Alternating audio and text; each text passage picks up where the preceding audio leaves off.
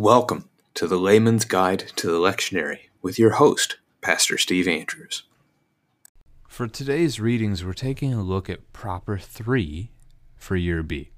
Proper 3 is the earliest possible reading after Holy Trinity Sunday, after Pentecost. I don't know if technically we'll call Pentecost Proper 1 and Trinity Proper 2. There are no 1s and 2s, you just start with 3. But we often don't even start at 3. So Proper 3 will only show up when Easter falls as early as it possibly can fall. Otherwise, as the date of Easter moves back on the calendar, you're running out of weeks until you get to Christmas, which is the other central point of the church calendar. And so propers, which range from 3 to 29, they fill in those summer months here. And again, Proper 3 is going to be a rare text. Anyway, because of that, and Epiphany kind of working the opposite way earlier in the year, before Easter and Lent, there's actually overlap in the Epiphany proper readings here. We have Hosea 2, verses 14 to 20, which would be the Epiphany 8 Old Testament text. Our gospel is Mark 2, optionally verses 13 to 17, and then including 18 to 22. That is also in line with Epiphany 8, or the 8th Sunday after Epiphany. However, the epistle text is different. It's Acts chapter 2, verses 14a, and then picking up again at verse 36 and going until verse 47, whereas with the 8th Sunday after the Epiphany, it was from 2 Corinthians chapter 2 and 3. So that's our one distinction for this episode today. So I will reuse those Hosea 2 and Mark 2 lessons, with the text in between, the Acts 2 reading being unique for this episode. So as we begin today, we're going to start out with the Hosea 2 text, verses 14 to 20. But in order to truly grasp this text, we need the context. Hosea chapter 1 through 3. It's not an easy read, but it is a profound read. And this is essentially one of the boldest proclamations of the gospel in all of Scripture, especially in the Old Testament. Essentially, the Lord calls on his prophet Hosea in the middle of the 8th century BC, 740-ish, somewhere around there. He calls his prophet Hosea to marry a prostitute. And essentially, to keep on loving her no matter what she does. And so as she sins against her husband by being unfaithful, he forgives her. He brings her home. As she does it again, he forgives her. He brings her home, and so forth. And it gets to the point by chapter 3 where she's gotten herself into such a mess that he has to buy her back. She has become another man's sexual slave. And he buys her back and brings her home. Now there's more that goes on in this living prophecy, this action prophecy of Hosea as his life as he marries this woman Gomer. They're going to have 3 children together. And he's very specifically told to give these kids strange names. So we're going to see chapter 1, they're going to have a son named Jezreel, which means God sows. It's going to be both a sowing of destruction and judgment, but also a sowing of grace and mercy, which is a bit of what we get in our text in chapter 2 today. They're going to have another child, a daughter, and they're to name this child Lo Ruhamah, which is Hebrew for no mercy. No, like is in the opposite of yes. No mercy. And then the third child, Lo Ami, not my people. These names are God's judgment being decreed against his people. Because this action prophecy Hosea is living out with Gomer is a metaphor for the church. It's a metaphor for God's relationship with his people. We are Gomer. We run away chasing after idols day after day, rebelling against our husband who is yet faithful to us as he continues to love us and reach out to us and come for us. And so Hosea has to do this. And there is mercy, and there is grace that even though the judgment is brought upon the unfaithful spouse, even though God punishes Israel for its rebellion, he still restores. And so the children's names become reversed. Jezreel, we already mentioned. The no or not beginning to the other two names is just dropped off. So Lo Ami becomes Ami, my people. Lo Ruhamah, no mercy, becomes Ruhamah, mercy. And as we see in chapter 3, Hosea having to go and buy his wife back. Chapter 3, by the way, just 5 verses long, so feel free to give that one a read. As he has to go and buy his wife back, so God had to buy us back. And he sent his son, Jesus Christ, to do so. And that's going to be a good chunk of what our text in chapter 2 is actually about. So Hosea lives out this prophecy very vividly for the whole people to see. Why did the prophet of God marry that prostitute? What's going on here? Well, Hosea represents the Lord, and the prostitute represents the people. All right, so that whole context, very useful here. And even though it's one of the kind of, again, boldest proclamations of the gospel in all of the Old Testament, we don't get it in the 3-year lectionary. It doesn't come. This is it. This is the only part of that whole thing that will show up. So let's read our text. Verses 14 and 15 are separate paragraphs, so we'll start with those. Therefore, behold, I will allure her, and bring her into the wilderness, and speak tenderly to her. And there I will give her her vineyards, and make the valley of Achor a door of hope. And there she shall answer as in the days of her youth, as at the time when she came out of the land of Egypt. Again, God allowing judgment, God bringing judgment against faithless Israel. She has been cast out. She's going into exile, but the Lord will not leave her there. This text declares that God will bring her back. He will rescue his people from that exile, from the hands of Assyria, from the hands of Babylon. To allure, he's going to draw her back to himself, the church. He's going to bring her into the wilderness, which here is a reference really to the promised land, which with the destruction by Assyria in 725 to 22 BC of Israel, and then Babylon in 587 of Judah, the promised land is a wasteland. Things are leveled, destroyed. Oftentimes the prophets will talk about how it becomes a haunt for jackals and ostriches.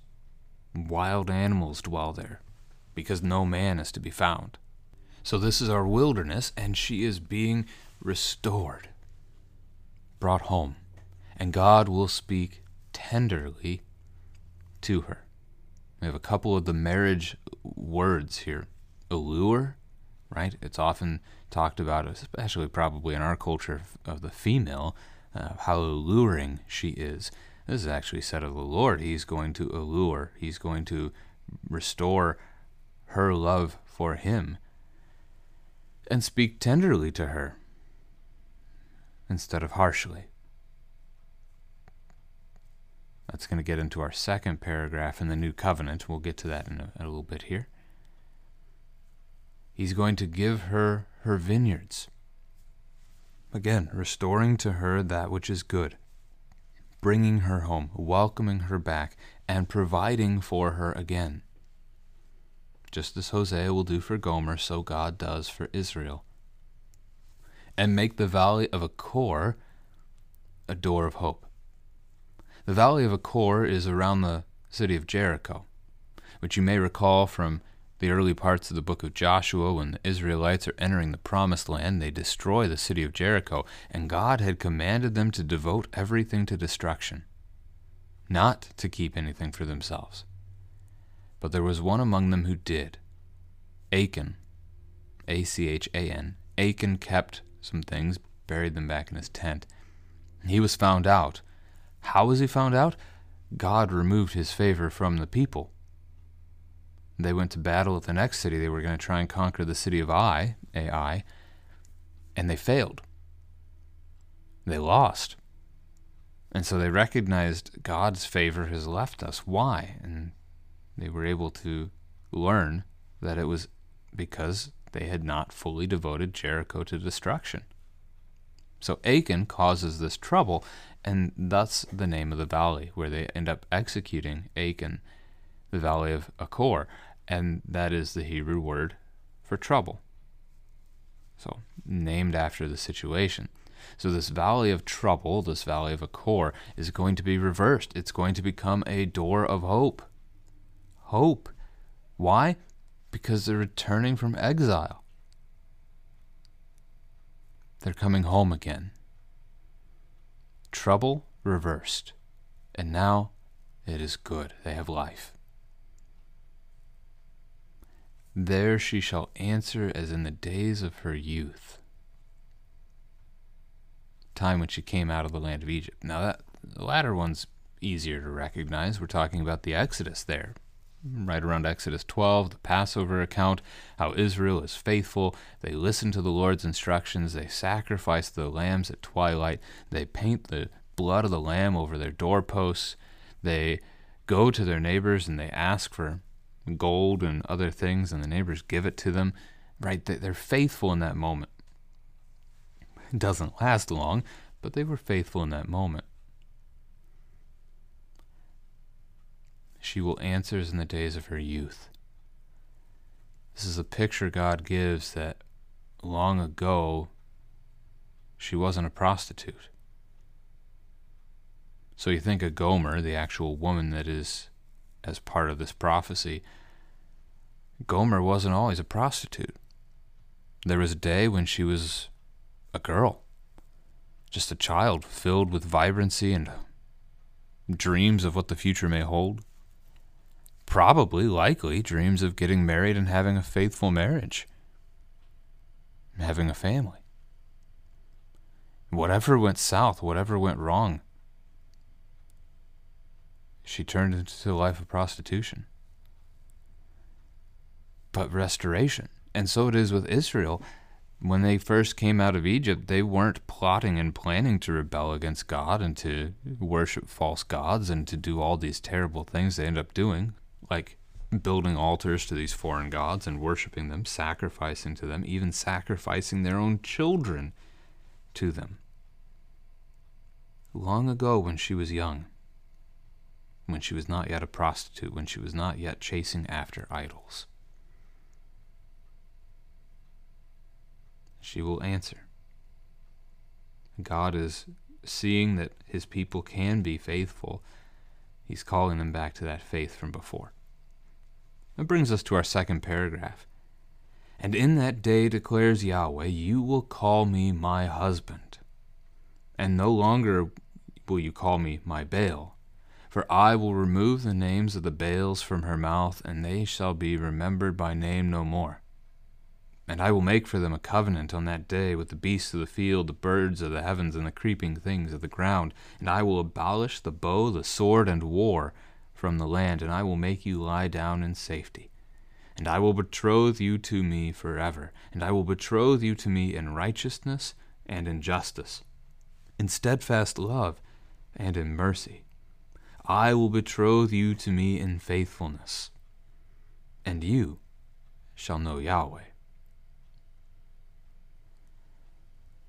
The picture is definitely restoration, but the imagery, the language used here pushes this to a conversation that is not just about when God rescues his people from Babylonian exile in 538 BC under Cyrus of Persia. This picture is so much more. There's perfection here.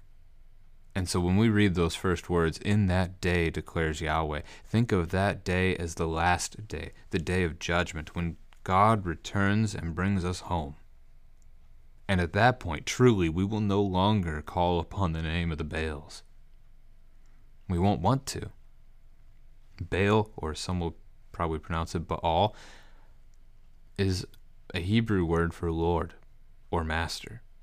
But it also ends up being used as the name of one of the ancient false gods, pagan gods, primarily the god of the Canaanites, like a god of sea and storm, if I recall correctly. But yeah, the Hebrew word for Lord or Master. But no longer will they use these idolatrous names. God will take that away. When we get to paradise someday, sin is gone. There is no more sin, suffering, pain, sorrow, tears.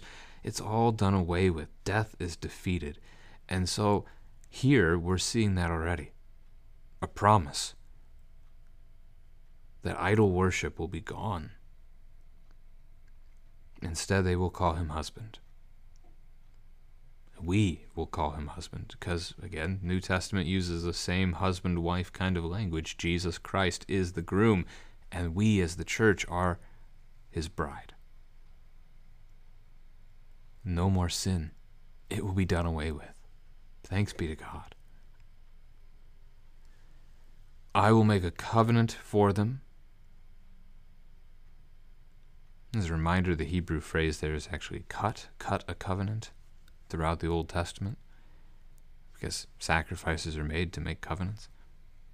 But the fact that this covenant is made with all of creation, again, points to something greater. I would like to talk about the new covenant, right? Talk about Jesus Christ and what he does on Maundy Thursday as he prepares to offer up his own body and blood for us as the perfect sacrifice that takes away sin. And he gives us his body and blood in the Lord's Supper to partake of. In that covenant, take, eat, take, drink. This is what we are given to do. It's not hard. We simply receive the good gift. We receive the meal and we enjoy it, and he gives the forgiveness. He gives the food, we receive it. Jeremiah 31 uses that same kind of new covenant language. But once more, this seems to be pointing to something more, something deeper, something further. And pausing on that for a second, the Lord's Supper could arguably be described as the greatest gift in creation. There is nothing in this world better than Christ's body and blood in, with and under the bread and the wine as you receive it. It is not just the high point of the church service. It is the high point of all things. The forgiveness of sins won for us by Jesus. But at that, it's still a foreshadowing of something better, of the heavenly feast that knows no end, of that meal that we get to partake of with Christ in paradise forever, as he will provide for us. The marriage feast of the Lamb in his kingdom, which never ends. And so this is too. This is a greater covenant, a picture of God's restoration of creation, a picture of a new heaven and a new earth, where there will be no war any longer, and he will help them lie down in safety. Now, there's moments, sure, where ancient Israel, brought back from exile, brought back to the promised land, restored, rebuilt the temple, there are going to be moments where they can lie down in safety. But war is not gone. They will be persecuted and attacked, besieged, all kinds of things in the centuries to come. So again, a picture of the end is definitely in view. And the next sentence says as much. I will betroth you to me forever. The marriage of Christ and his bride, the church, which never ends. I will betroth you to me in righteousness and in justice, in steadfast love and in mercy. All four of those are key Old Testament themes.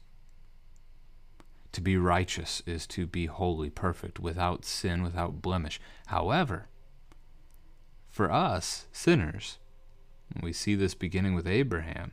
He is counted as righteous because of faith. He believed what God said and was counted righteous. Genesis 15. So we as Christians today, we talk about righteousness in view of Christ. That He is righteous, that He kept God's law perfectly, and He makes His righteousness ours. He gives us His own righteousness as He takes our sin upon Himself. Justice. The Lord cares for, provides for all people, and He gives authority to the ones He gives authority so that they will protect and care for those under their authority. And that began with creation in Genesis 2, 1 and 2, that He gave to Adam and Eve dominion over all of creation. They were to care for it. It is the brokenness of sin that turns us against each other instead of caring for one another, and so the Lord cares for His people, and He calls us to do the same.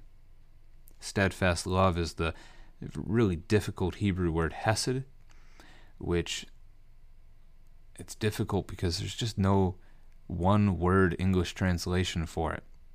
Steadfast love, covenant faithfulness, even mercy, loyalty, agape, unconditional love is another phrase I like to attach. God never gives up. He never goes back on His promises. He has vowed that He will be faithful to us.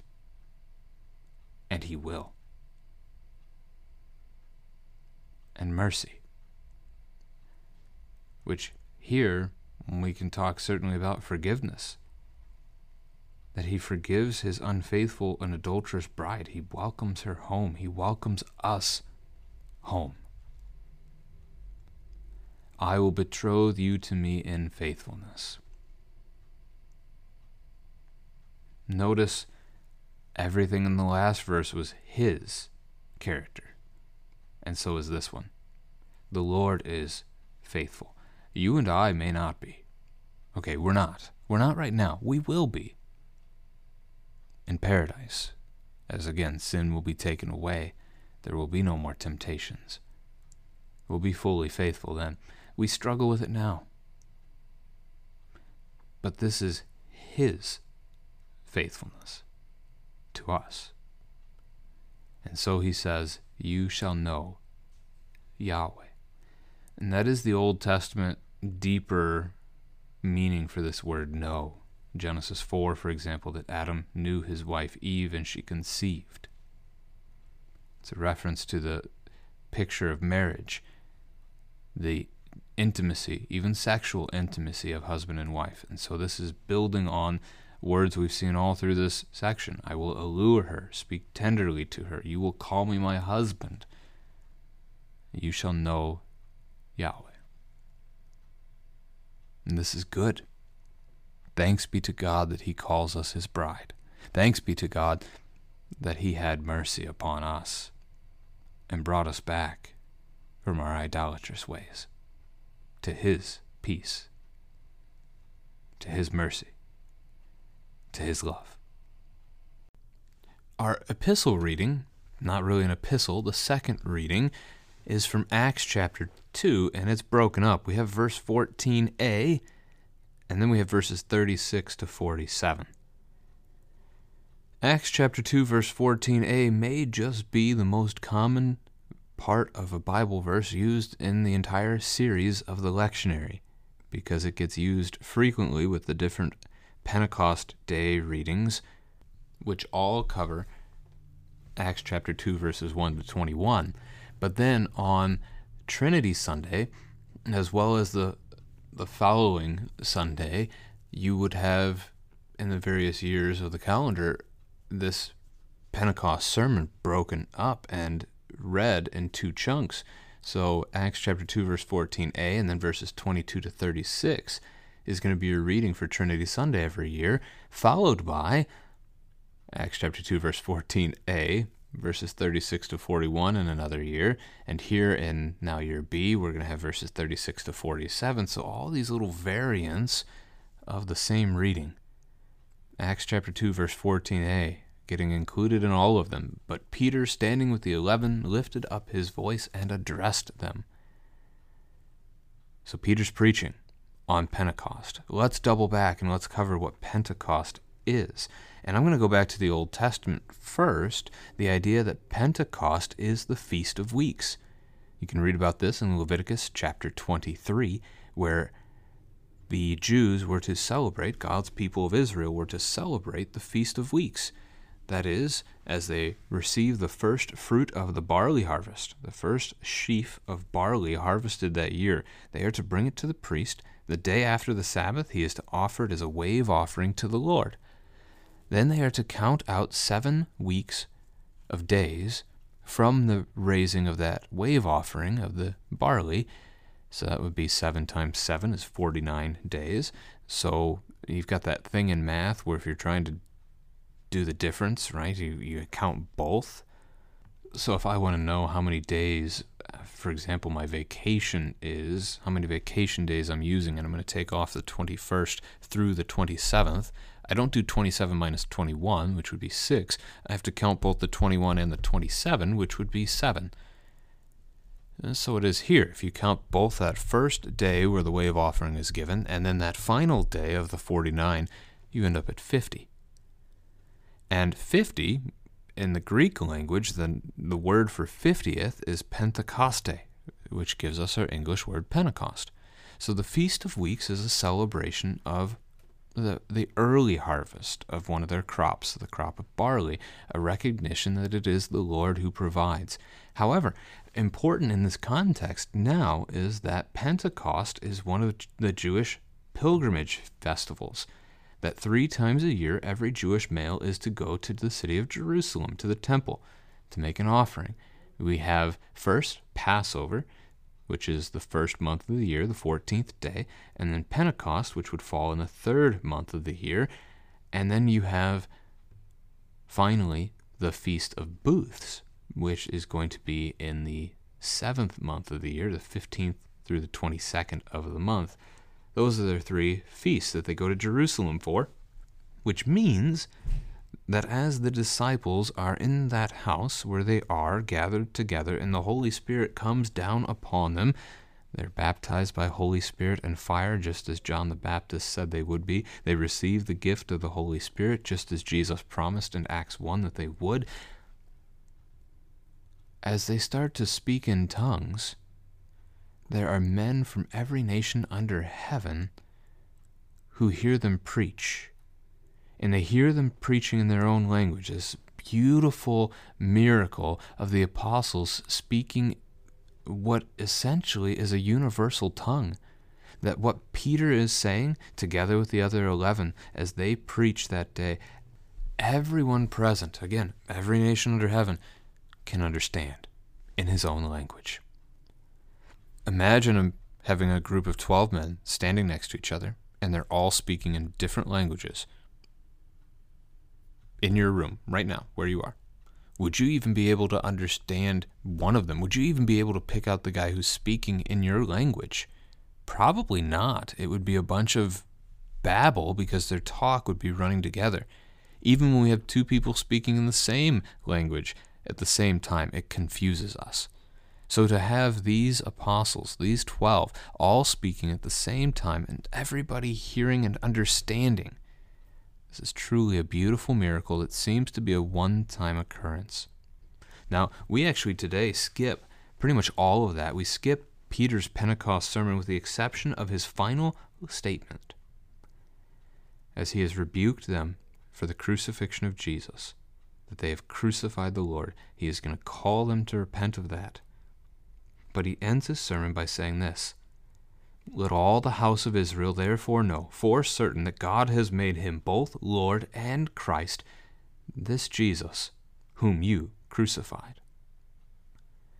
Let all the house of Israel, that would be God's Old Testament people, now at this point known as the Jewish people, know for certain, without any doubt, God made him Lord. God made him Christ. Christ is the Greek word Christos, for anointed one, which in the Hebrew Old Testament is Mashiach, Messiah, the Christ, the anointed one that they were waiting for to come to be their prophet, their priest, and their king. He came. God raised him up and made him Lord over all, and you killed him. The promise you've been waiting thousands of years for, the promised one came, and you put him to death. That's how he ends the sermon. And what happens? Verse 37, they're cut to the heart. That is the work of the Holy Spirit, which again, this miracle of a preaching has already been the work of the Holy Spirit. The Holy Spirit now works on the hearts of men, and he brings them to repent.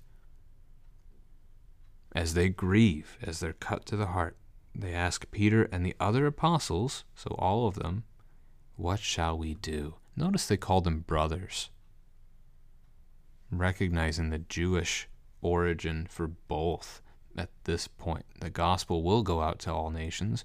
We'll see that later. But these are Jews.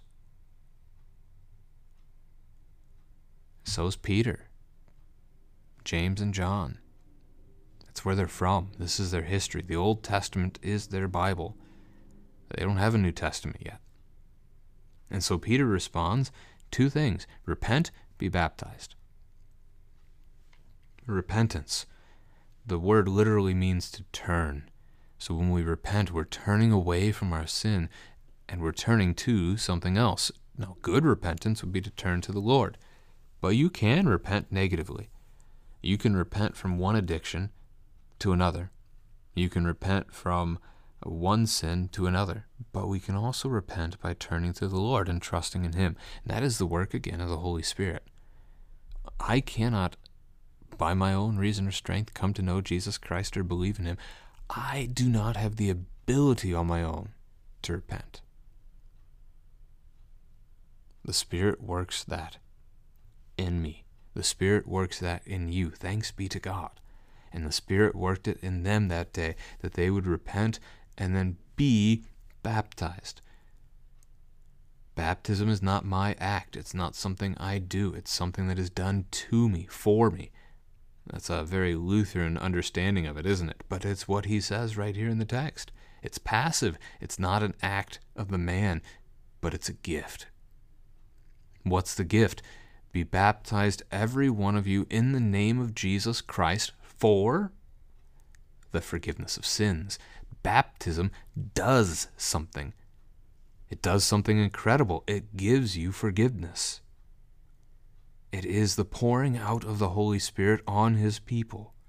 When you are baptized, the Spirit comes upon you, creates faith in you, forgives your sins, washes you clean. You are his.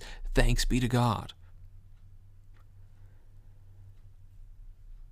So many in the church today would refute that and say baptism is the work of man. It is not something God does. There's nothing given to man in baptism. Well, this text would disagree. Especially as you continue. For the promise is for you and for your children and for all who are far off, everyone whom the Lord our God calls to himself.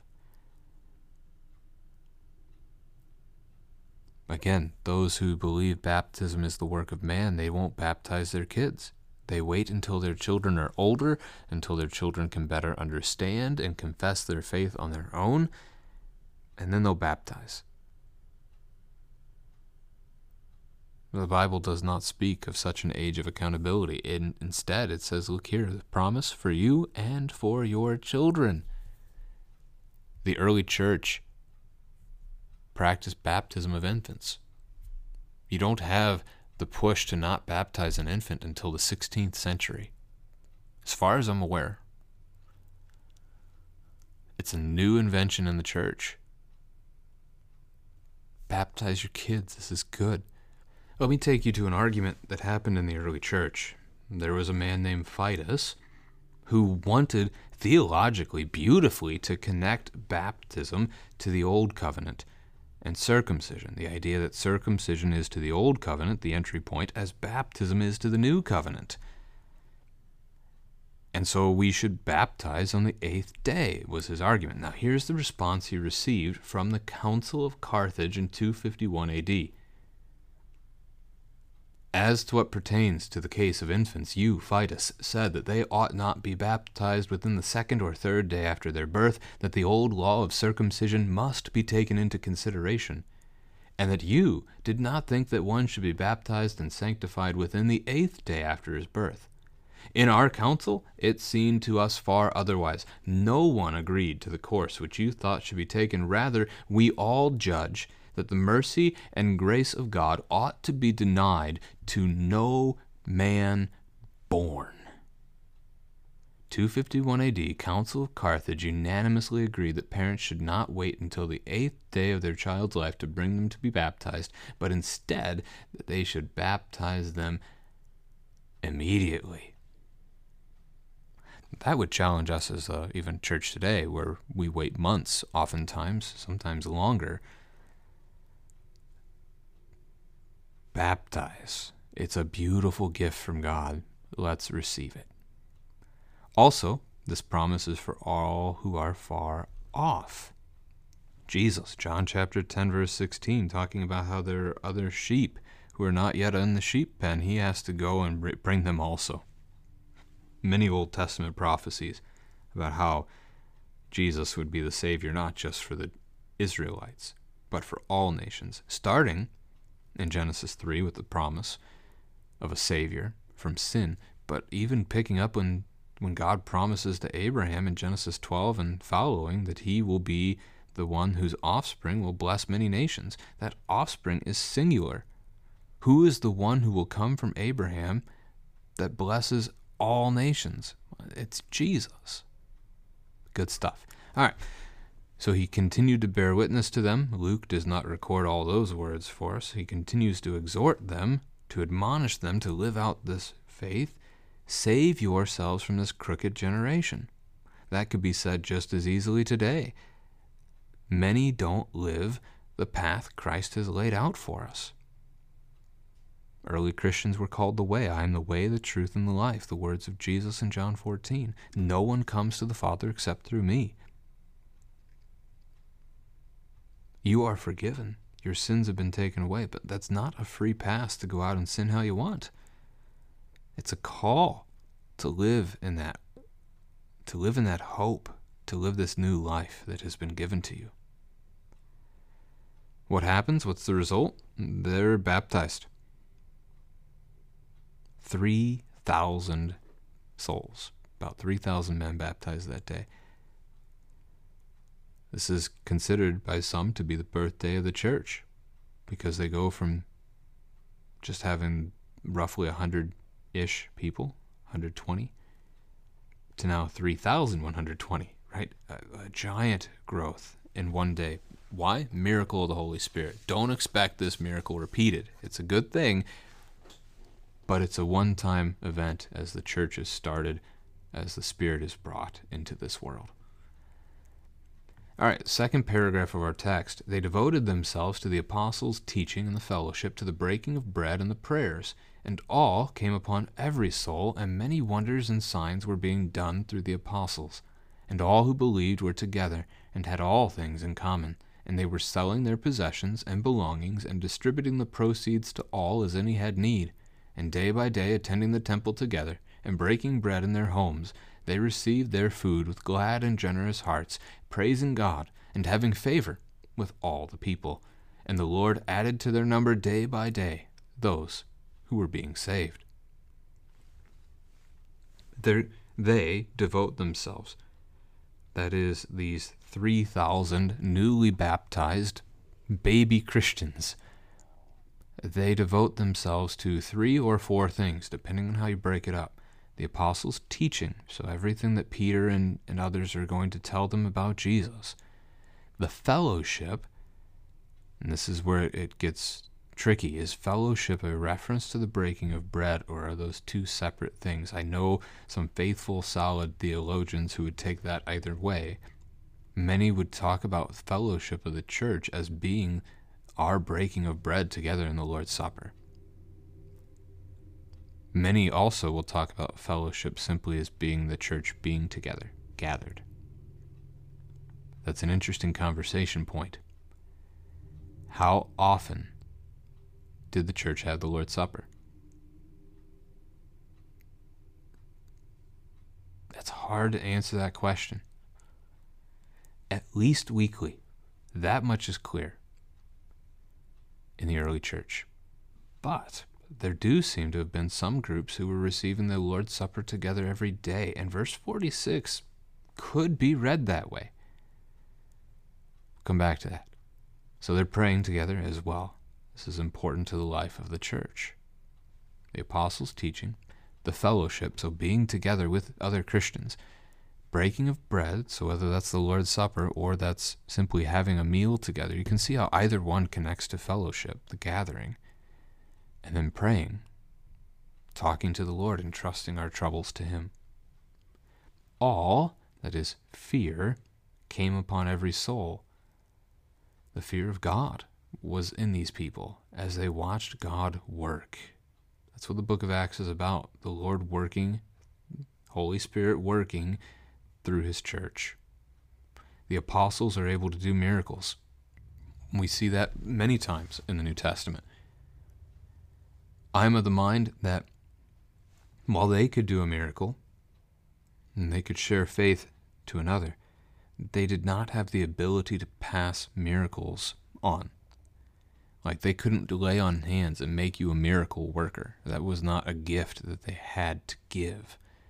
That the apostles are able to do miracles for a specific purpose, for a specific time, as the church is born. And after that, it is simply the preaching of God's word that carries and supports and nourishes His church. This is called the cessation of gifts. But it's not all gifts, but of some of them, like speaking in tongues and healing and such. All right. All who believed had all things in common. They were selling their possessions, giving to the poor as they had need. Definitely not the way we live today. A call of generosity here in the text for us as Christians to certainly consider. I'm not saying we have to lump everything together in one big pile, but we should be generous. Day by day, attending the temple together and breaking bread in their homes. How often did they go to temple? Daily. Many Christians today can't even bother attending the gathering of the Christian church together weekly, let alone daily. And they broke bread together, which again could be a reference to the Lord's Supper. There are a couple of LCMS churches that receive Christ's body and blood together every day, and if you talk to anyone in that community who partakes of that, they would tell you what a wonderful benefit and blessing it is. Imagine the community that can be built around Christ's body and blood daily, over a week, over a month. Imagine seeing the same brother every day for 5 years, every day for 10 years. The relationship that can be had there is deeply strengthened and encouraged. And as you come together over forgiveness, reconciliation, good things. Now, this is not a mandate. I'm not saying that Christians for the last hundreds of years are going to hell. Not at all. I'm just pointing out the goodness of the gift and that it's good to receive it often. If that opportunity is there, make use of it. Enjoy it. They received their food with glad and generous hearts, praising God, and having favor with all people. A couple of things there, right? Praising God, so giving thanks for what they receive, but also having the favor of the people. The Lord made them favorable. We see that before, right? Think Joseph in the book of Genesis and how the Lord made him favorable in the eyes of Potiphar, or Esther favorable in the eyes of Ahasuerus or Xerxes, the king of Persia. I mean, this is not abnormal, but the Lord does this. He makes His people favorable in the sight of others Why? So that others will praise God. That's the next sentence, that they're added day by day to those who are being saved. This is Matthew 5. It's why Jesus in the Sermon on the Mount tells us we do good works, so that our neighbor may see them and glorify God who is in heaven. You and I, we are here to love God and to love our neighbor. And so as we do, the Lord works through that to share that hope, to make us a light of the world, a city on a hill that cannot be hidden, the salt of the earth. So we see the church here in Acts 2, we see what they were doing daily. As they dwelled in proximity to each other, they gathered every day, they may have had the Lord's Supper every day, they heard the teaching of the disciples, the apostles, which is the teaching of Jesus. Because that's who Jesus is when we learn about his teaching. When we learn God's word, we're learning about Jesus because Jesus is the word. And this is good. We come now to our gospel text. It is Mark chapter 2, and for all the 3-year congregations, it'll be verses 18 to 22. But your pastor does have the option of adding on verses 13 through 17, which will connect it back to what we read on the 7th Sunday after the Epiphany.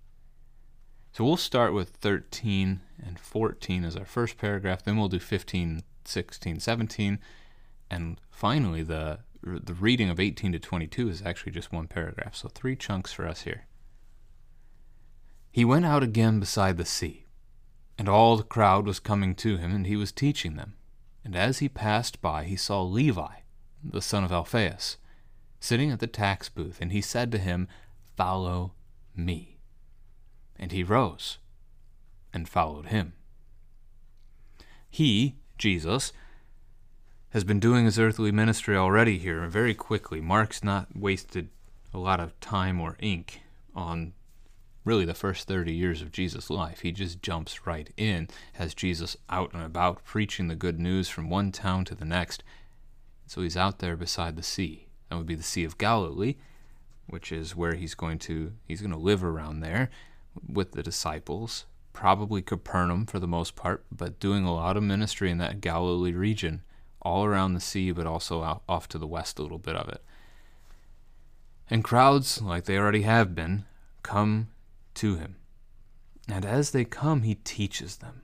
And this is again from Mark chapter 1. This is what he has come to do, that is, to preach the word of God. He has not come to do the miracles. He does miracles out of compassion, but that's not why he's come. He's come to teach the people of God. And this is what he's going to teach the disciples too at the end of the Gospel of Matthew 28. Jesus tells them, "Go and make disciples of all nations, baptizing them in the name of the Father, and of the Son, and of the Holy Spirit, and teaching them to observe all that I have commanded you.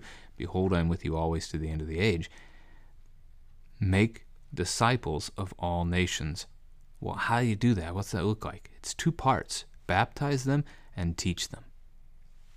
So, same thing for us as Christians today. As we follow Jesus, we seek to teach his word to others. So as he's going by where he is, he sees a man named Levi. Now, Levi will sound most familiar to the Christian reading Scripture because of the Levites, the descendants of Levi, the son of Jacob, one of the 12 sons of Israel. I would say tribe. They don't get their own allotment of land, though. They are the priestly tribe. This is not that man. This Levi happens to be better known to you as Matthew. This is Matthew, the disciple. He's sitting at the tax booth. That means he's a tax collector. That means, in the Jewish mind, he's a traitor. Consider big picture here of who the Jews expect their Messiah to be. And you'll see this as you move through the Gospels. You'll see the disciples believe this to be true as well. They believe the Messiah comes to rescue them from their oppressors, just like the old book of Judges in the Old Testament. They'd be oppressed by one kingdom because of sin. They'd be oppressed, and God would send a judge, a deliverer, a military champion to rescue them from that oppression and give them peace again. That's what they expect the Messiah to do, to rescue them from their oppressors and establish Israel, the throne of David in Jerusalem forever, 2 Samuel 7, to establish Israel as a nation again. So how can you be a faithful Jew and serve Rome? Our oppressor. The Romans are keeping us down. The Romans are the ones who are terrorizing our communities. They're the ones who aren't allowing us to have that kingdom of our own. How can you go and serve them? How can you take Jewish money and give it to the Romans? You're building their empire for them. How, you traitor? That's the picture. I'm not saying it's truthful, because that view of what the Messiah was coming to do is not correct. As you and I know, the Messiah did not come to overthrow Rome. He came to overthrow sin, death, and the devil, and he did it. But it is why, as you go through the Gospels, you'll see that people hate the tax collectors so much. It's not just because they're taking taxes for the government. It's because it is the opposite of who they think they're supposed to be. We already hate tax collectors, right? I mean, there aren't a lot of people living in the United States who like the IRS. And that's just people doing a job in a land where we don't have this, again, false hope of a new kingdom. And we have a hope of a new kingdom because Christ's kingdom is not of this world, and you and I are already a part of that new kingdom through the waters of baptism. But you'll see that hatred flow on through the text. Even today. It's going to be in verses 15 to 17 here in just a moment. But first, Jesus simply calls Matthew. He calls Levi. He says, "Follow me." And Matthew does. Matthew, who has been now hated by the Jewish people, Matthew sets aside his work as a tax collector, and he follows Jesus. Are there implications in that? It's something to ponder. It's not quite Paul level, where Paul is an enemy of the church and going around killing Christians until Jesus converts him on the road to Damascus. And now all of a sudden he goes around preaching of Jesus. But is it really all that far off? Matthew is seen by them as an enemy, and now he's going to side with Jesus? What is this? But on the other hand, we can simply look at this and say, what a response of faith. Just like the other disciples as well had, when Jesus called them, they go. Like Abraham, Genesis 12, God calls him, "Go where I will show you," and he goes. What faith. May the Lord give us such faith. All right, verses 15 to 17. And as he reclined at table in his house, many tax collectors and sinners were reclining with Jesus and his disciples, for there were many who followed him. And the scribes of the Pharisees, when they saw that he was eating with sinners and tax collectors, said to his disciples, "Why does he eat with tax collectors and sinners?" And when Jesus heard it, he said to them, "Those who are well have no need of a physician, but those who are sick. I came not to call the righteous, but sinners." A little pronoun clarification in verse 15. And as he reclined at table in his house. I don't know that we even need to figure out who the first he is that's reclining at table, because they all are. They didn't sit at the table, they reclined at the table. In the picture of New Testament era homes, you didn't have a table like we do in our homes that's on legs and stands up quite tall, where you need a chair to sit at it. You had a low table to the ground, if anything, sometimes even perhaps just a blanket of some kind. You would put your food on that table in the center, And then you would lay down on your side, using one hand, one arm to prop up your head. So, think of your elbow on the ground and your hand on your head. And then you'd use your other arm to reach in and grab food, which you could then pull off to your own separate plate, or I guess just eat directly. So they're all reclining at the table to eat in his house. That's the point I said we need to clarify. Luke chapter 5 gives us the clarification. This is Matthew's house. So the his here is Levi. This is Levi's house. And that explains why so many tax collectors are present. Levi's a tax collector. Who's he going to know? Who's going to be willing to spend any time with him? Again, the Jews think he's a traitor. So the only other Jews that are going to spend time with him are the other people that the Jews have outcasted. The other tax collecting Jews, and then the sinners. I put that in air quotes. I know it's a podcast. You couldn't see the air quotes. The Jewish people isolate specific sins, certain sins, and they treat them as being despicable. And somebody who commits such sins is labeled a sinner, and normal Jews should have nothing to do with them. That's the picture here. And I can't say that doesn't happen today in the church. We have certain sins that people are fixated on, and we label those things as worse. It's not hard to find common examples, is it? Living in a world right now, the culture of the LGBT movement, somebody who struggles with such a sin would be outcast in some congregations. All sin damns. Doesn't matter what it is. It doesn't matter if it's a big sin in the eyes of the world or a little sin. All sin condemns. But anyway, this is giving us here the picture. We have people who think, at least they think decently of themselves. Again, not unlike what we'd see in our own cultural context, where people, if you ask them, would probably say, I'm a generally good person. Right? That's how they would respond about themselves. It's not what the Scripture teaches. It's not the truth of God's Word. Not one of us is good, no, not one. Only Christ. But anyway, the scribes are upset with Jesus because he's eating with the outcast.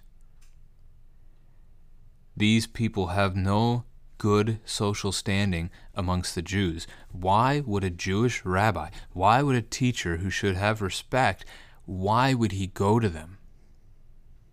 That's their conflict. That's their struggle. If he's going to go to the outcasts, then he must be an outcast. Maybe he's not really for us. Maybe he's not really going to be our Messiah. And Jesus responds, "Those who are well have no need of a physician, but those who are sick.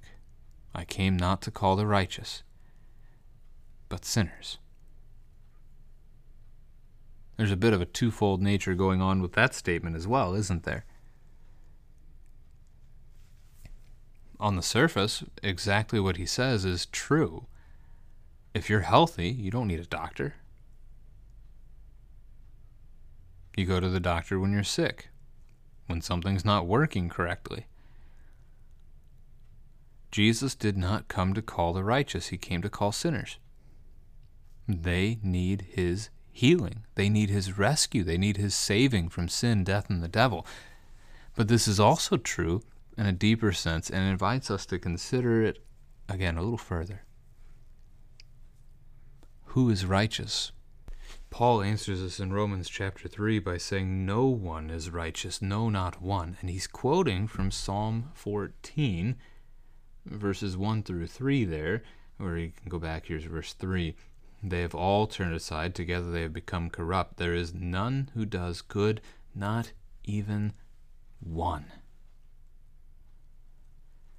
There are no righteous, not when you look at it from the angle of perfection. There is no one righteous. There are only sinners. the scribes are also sinners who are in need of a physician just as much as me. And Jesus came to die for them too.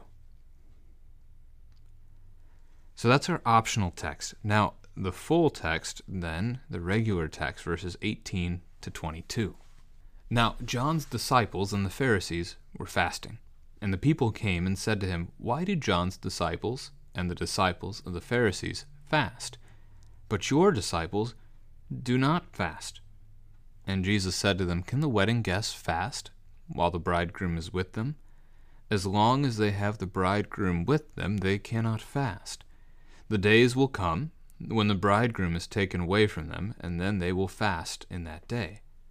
No one sews a piece of unshrunk cloth on an old garment. If he does, the patch tears away from it, the new from the old, and a worse tear is made. And no one puts new wine into old wineskins. If he does, the wine will burst the skins, and the wine is destroyed, and so are the skins. But new wine is for fresh wineskins." So we've just had the feast at Matthew's house, and now we see this conversation, instead of feasting, about fasting, which fantastically in English are one letter apart. John's disciples, that would be John the Baptist, as well as the Pharisees, at this point are fasting. Now, we're not told when this is. The Pharisees, some of them had their very specific, will fast this day and this day of each week. Or this could be in preparation for a feast. We're not told in the text. What we are told is they've noticed that Jesus' disciples aren't fasting, and they bring up the question. They ask, "Why do John's disciples and the disciples of the Pharisees fast, but yours do not fast?" Jesus' response is going to be a conversation basically about a wedding party.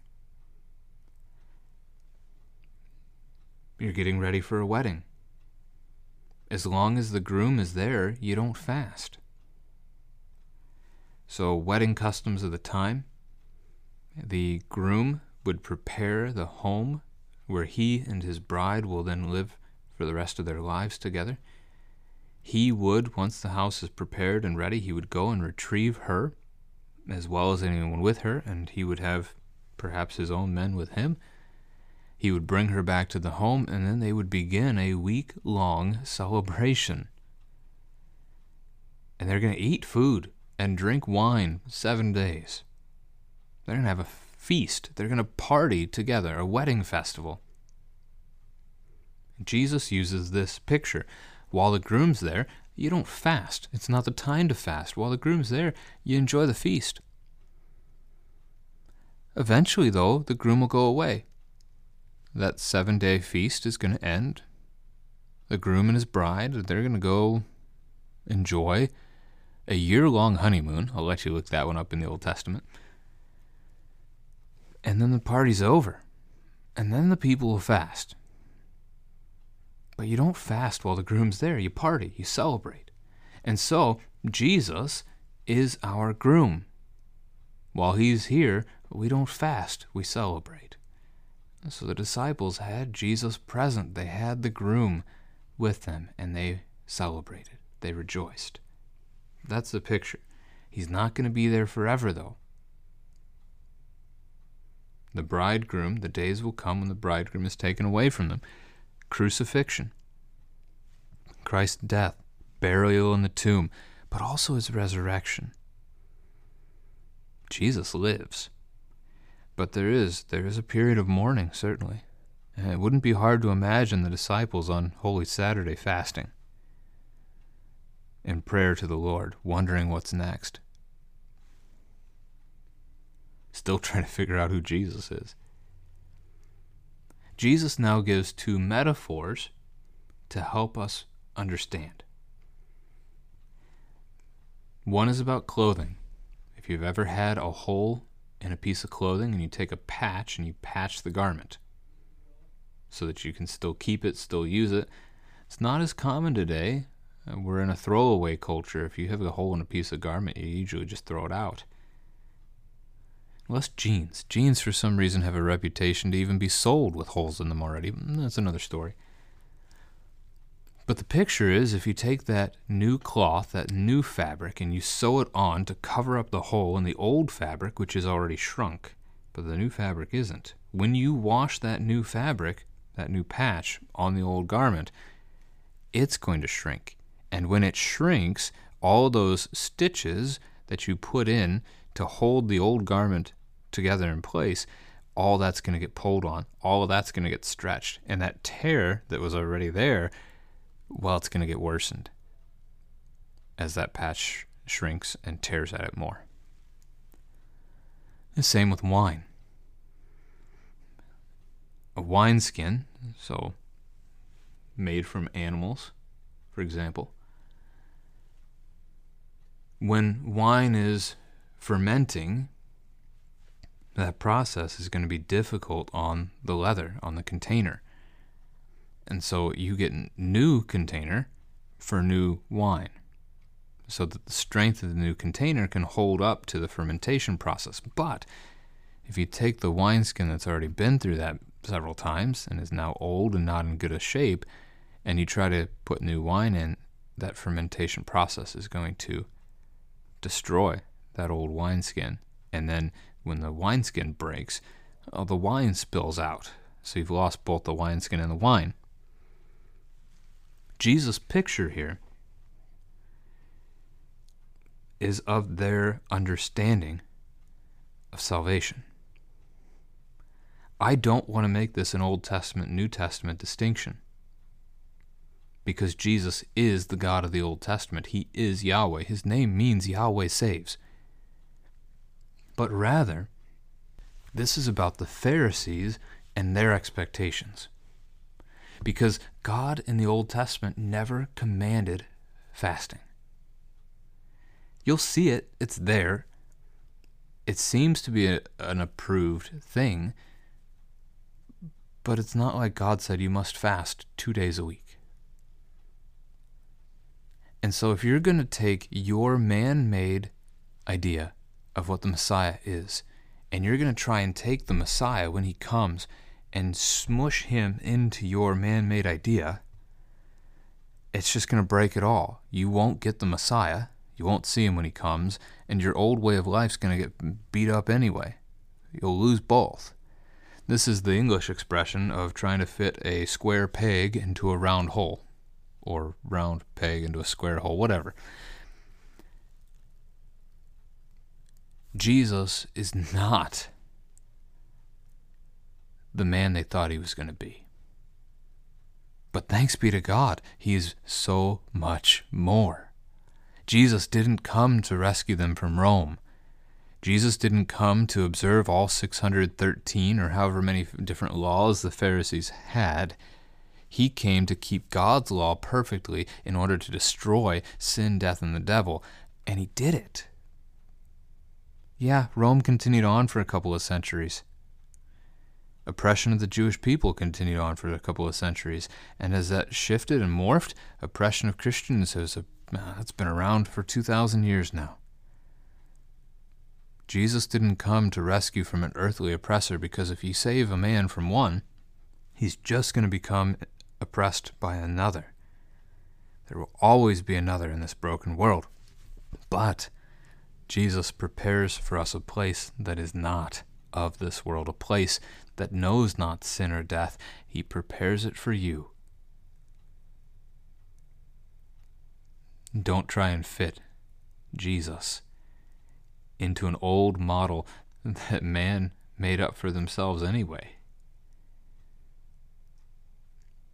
Let Jesus tell you who he is, and rejoice to see him as the God of the Old Testament, fulfilling all the promises that he made from long ago, which is such good news to us because it gives us the confidence, the hope of knowing that all the promises he's made to us,